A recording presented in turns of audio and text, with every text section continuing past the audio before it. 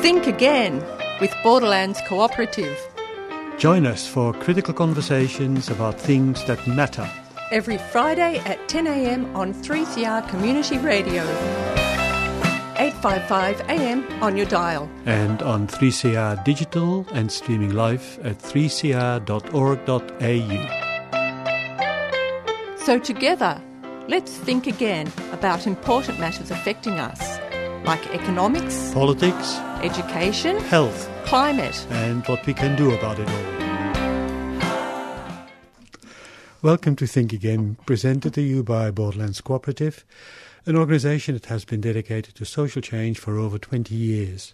I'm Jacques Boulet. And I'm Jennifer Burrell. Today we're talking about the coronavirus and the fault lines it has revealed in our system and in our society. So we're going to talk about the coronavirus, or more specifically, COVID-19. We are now officially in a pandemic, an epidemic outbreak, meaning widespread occurrence of an infectious disease in a community at a particular time. Pandemic meaning that the anticipated spread of infections will occur in a majority of countries globally. In Australia, numbers of tested and infected persons still sound moderate. On Thursday, they were approaching 650, with 5 or 6 persons having died of the infection in our country. I think it's 6. Mm-hmm. But of course, with the potential for exponential growth in these numbers, if we don't take preventive measures. Exactly. And the flood of information which we have received, that they really have been truly opened widely, often with quite contradictory and confusing messages. We can't know exactly what will happen in the future, but it is predicted by experts that if we can control, or at least lower the spread of the virus, we can lower the number of cases there are at any one time, so that they don't exceed the capacity of our health system to respond to the emergency. In other words, at its peak, the number of cases will stay lower if we take certain measures now, like the locking down and testing ideas, and which are keeping distancing. That's right, that's correct, and which are keeping the peak lower, so that cases of dangerous infection, that is, for members of vulnerable groups like the over 80s and so on, they spread over a longer period of time, so that the system will not be overwhelmed. So it seems it's taken the COVID-19 virus to remind us that health and ill health are social phenomena, as well as biological things, of course, that happen in broader systems, and they're not just individual pathologies. And actually, the main way to slow and reduce the spread of COVID-19 is, as I said, called social distancing. Social distancing, that is, minimising people's physical proximity to each other in gatherings. So this really highlights the social nature of the illness in the population. Yeah, still I am annoyed with the choice of words in this health campaign. And I'm glad to read in The Age this morning that the Archbishop of Melbourne is agreeing with me. Jacques. I'm not sure what to do with that, but anyway. So the point is... So couldn't they have named this strategy physical distancing, talking about social distancing, but then immediately after urging people to care for one another, to be nice to and support one another? That would really cause additional confusion in an already rather individualistic cultural context which we live in. As our listeners already have heard from us so often, we need to become more aware of the relational nature of our existence. So telling people in an already hyper self-centered culture to socially distance is not just semantically saying the wrong thing. It is for many confirming and justifying already existing behaviors, attitudes and thinking about that what gives meaning to life. Cue the toilet roll crisis, which is already a case of competitive hoarding between selfish and already socially distanced people. For others, the still socially engaged and those who caringly relate with others, it would lead to confusion, probably even feeling stigmatized and potentially criticized for their social relating, which is now interpreted and stigmatized as unwillingness to socially distance and therefore probably willingly infect others. It would have been so easy and simple to call for the necessary behavioral change as physical distancing. Yes, you could have physical distancing and social relating. Totally. If they would have needed a handy shortcut word, especially in a time where we tend to pretend that with the availability of social media and all of that we're now always connected and in one another's ear, and I presume in one another's heart. Saying why and how we should change the ways we socially relate would have been so helpful, wouldn't it? But that probably goes beyond the ways of thinking of those who govern us. So, yes to trying to physically be careful, full of care when we interact, but no to the indiscriminate confusion of social distancing. Yeah, so as you say, Jacques, people are being exhorted to be considerate to others by not hoarding supplies from the shop, for example, so that others can access them, or by looking out for neighbours, etc. So that's a good thing, of course. The troubling thing is that, as I say, it's taken a disaster to bring on this focus, similar to the way our public commentators tell us how community-minded Australians are during or after bushfires or floods. So what about our need to be social and caring in normal times? Exactly. So people are also being instructed, of course, on personal hygiene to limit the spread. For example, how to wash their hands properly, to sneeze or cough into something, into your elbow or a hanky, I guess, not into the shared air. So this is all looking more and more like a public health approach rather than the individual pathology approach or medical model approach we're used to, where everything's reduced to a medical or clinical approach. A biological one, yeah. And that seems to get the majority of funding in normal circumstances.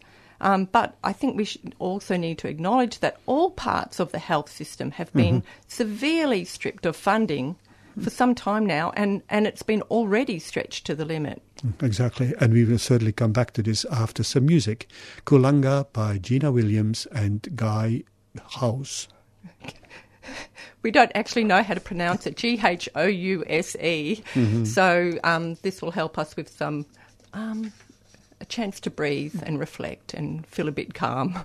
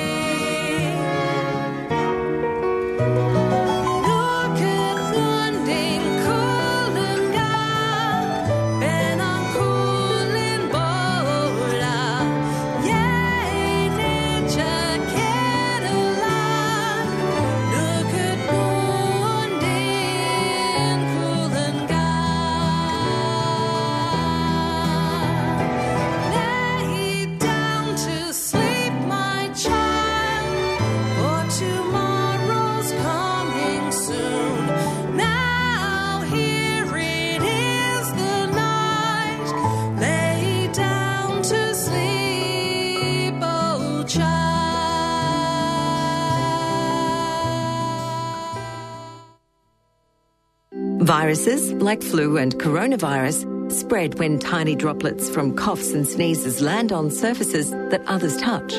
You can help reduce this risk by coughing or sneezing into your elbow or upper arm. Or use a tissue and put the tissue in the bin straight after. Then wash your hands with soap and water for at least 20 seconds. Together, we can help stop the spread and stay healthy.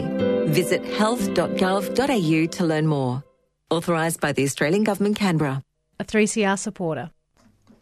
You're listening to Think Again, 3CR 855 AM on your dial.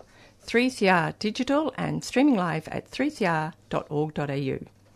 Today, we're talking about the coronavirus, which I guess everyone is, and the limitations it's revealed in our system and specifically in our health system. In the public health approach, developed and promoted, amongst others, by the World Health Organization, health is seen as a social, relational issue, and it happens within systems and not just in bodies. Yes, it's seen as a property of whole communities as well as a property of individuals and individual biology. In a public health approach, to spread good health, we take a community development approach to empower communities, and we have infrastructure to promote health through information and education. We also increase government investment in health development. That is what you'd call a holistic, preventative approach. We promote health. We don't just let illness develop and put all our resources into treating it after health has left us. So, unfortunately, that's not what our governments have been doing for some time. They've put resources mostly into medical treatment of people who are sick, with those resources also being limited. Funding for prevention has been drastically cut over the years, with localised community health centres being closed or amalgamated and resources mostly put into clinical hospital settings, which I should add are also underfunded. An example of that was in Queensland, where Premier Newman about 6 years ago just did away with the health promotion department of his of the health department in Queensland from one day to the other. 150 people lost jobs. That was, I think, about 6-7 years ago. So now the chickens come home to roost, because from local and decentralized community health centres, information for keeping healthy and for capacity building and therefore prevention, that would be distributed locally and directly to people. We would have the coronavirus test happen in those kinds of health centres, in already existing health infrastructure, rather than having to think about what Morrison referred to as pop-up infection test centres. So, again, an emergency reaction where we could have an infrastructure working on a constant basis to prevent. And not having to then play catch-up. Yeah. So the COVID-19 virus is exposing quite a few fault lines in our society. Beside the bottom of the cliff and minimalist approach to health funding, the health system has also been, of course, increasingly privatised.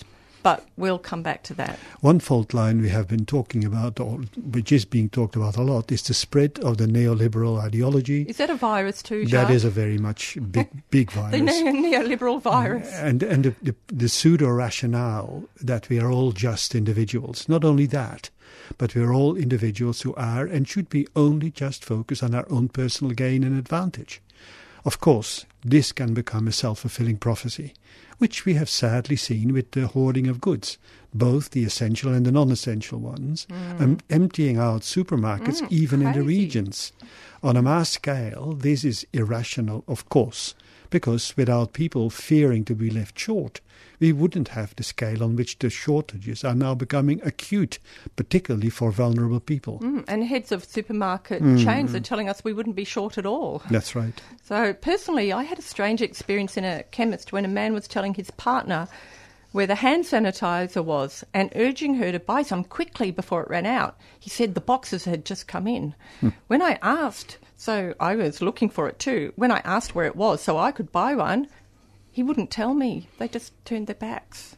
So that was quite strange. Perhaps he thought I was going to go and buy a few boxes of it. Yeah, there's other stories around which have, which now even come in our daily newspapers, like organising bus tours to empty out the supermarkets in regional towns. Or the case in Kentucky in the United States, where two guys hired the truck, drove several thousand kilometers across 2 states, buying up hand sanitizers, which they wanted to sell via Amazon. They now sit with 17,700 bottles of sanitizing, and Amazon has refused to let them sell. What a disgrace. I hope a lot of people are boycotting them. So it is not just hoarding the personal security, for personal security, but many hoard to later sell the products at high prices, as they will not be available anymore with the volume buying by people. It looks like grabbing the opportunity, totally in the spirit, as a necessary skill for successful entrepreneurs who just have a go, as we were told by some in power. Sort of small, successful capitalists. That's correct. Yeah, and I hear toilet rolls are being sold on eBay for $8. So people are getting them from supermarkets, not necessarily just for themselves, but to sell at a profit. Yep. It's just unthinkable. In a way, I suppose I'm not surprised, as we've all been subject to thousands of hours each year of advertising telling us to buy products to achieve happiness and fulfillment and solve all our problems. Exactly. So our happiness has been put in the hands of the market, really. And we have a lot of marketing and messaging telling us to go and buy when we're worried about something. Yes. So, and also I heard Sue Bolton make an interesting point. She was interviewed on Green Left Weekly Radio this morning, and she also put hoarding down to individualism, but she pointed out, she said people are feeling insecure. So they're not secure that people will look out for each other. That's right. So you have to put up the hatches and look out for yourself and get supplies for yourself, because you're not confident that we're all going to look after each other. Yeah. So, and therefore social distancing is actually a message which is already in a socially distanced kind of an environment. You're listening to 3CR. We really are in unprecedented times, and 3CR, as your local community broadcaster, is trying to do our part to minimise the spread of the coronavirus throughout the community. At the front of our minds is protecting the most marginalised and vulnerable, but we are still here, and we'll continue broadcasting 24 hours a day with radical alternative content throughout this period, but things will sound a bit different. Some programmers will present their shows on the phone, and we'll be finding creative ways to bring you our regular programming. So stay tuned, stay safe, and be kind to each other. You're listening to Think Again, 3CR 855 AM on your dial, 3CR digital and streaming live at 3cr.org.au. Today we're talking about the coronavirus, and we're exploring the capacity of our system and our society to respond. Another fault line that comes to mind in this situation is the casualisation and the precariousness of work. While workers make themselves available for work, employers have been allowed to cherry-pick the optimal times when they call workers in or stand them down, without taking any responsibility for them having a wage to live on. Yeah. Like Qantas yesterday, 20,000 of its 30,000 workers being stood down. So that's why a lot of people trying to live on New Start, they actually have jobs, but they're underemployed or intermittently employed. Of course, while the work is intermittent, people's obligations aren't. They still have to pay mortgages, utilities. The mortgages and utilities, they don't do casual. So who picks up the tab for these people? The taxpayer, of course. And so we should, to a degree, but because instead of requiring businesses to be responsible employers and provide proper conditions and pay proper taxes too, the government decides to put the squeeze on people on New Start, keeping payments below the poverty line. So I heard Marion Baird speaking on ABC TV about probably under a week ago, and she said 37% to 38% of the Australian workforce is casualised. I've heard other figures around 33%, but that is really huge. That's a lot of it's about a third of people. That's a lot of employees who are living precariously week to week. Yes, these people don't have sick. They have Oh, sorry, going to... So, Jacques, I actually was going to say that in the front of The Age this morning, there was an announcement by the federal government that a support package will contain direct assistance for workers. Yep. So let's really pay attention to that and keep up the pressure on that one. Yeah. So just one last fault line I'd like to mention. The systemic disjuncture between federal government, state government, and not enough local health promotion services. How strange it was to hear our PM give his fatherly address on the TV one night, like an old father knows best kind of an episode. And then the next day I catch a train, find no soap in public toilets to wash my hands with, and bemused chats on public transport over several days as people wondered how they should balance themselves in shaking tram or train wagons without touching any surface. And that was before last weekend. Yeah, I had that exact experience. Everyone's looking at each other saying, well, there's a virus going around. What am I supposed to be doing? That's right. I guess the privatization of public transport also highlights indirectly another systemic juncture working against the holistic public health approach. Yeah. So recently, just on this topic, I spoke with my friend Charles Livingston, who's an associate professor in the School of Public Health and Preventive Health at Monash University. And I asked him his views about the coronavirus and the way our health system is responding and is able to respond. And some of the points we've raised in this program I ran past him, and we'd agree with his statements, which we think are worth sharing with our listeners. He said, our health system has been degraded over many years.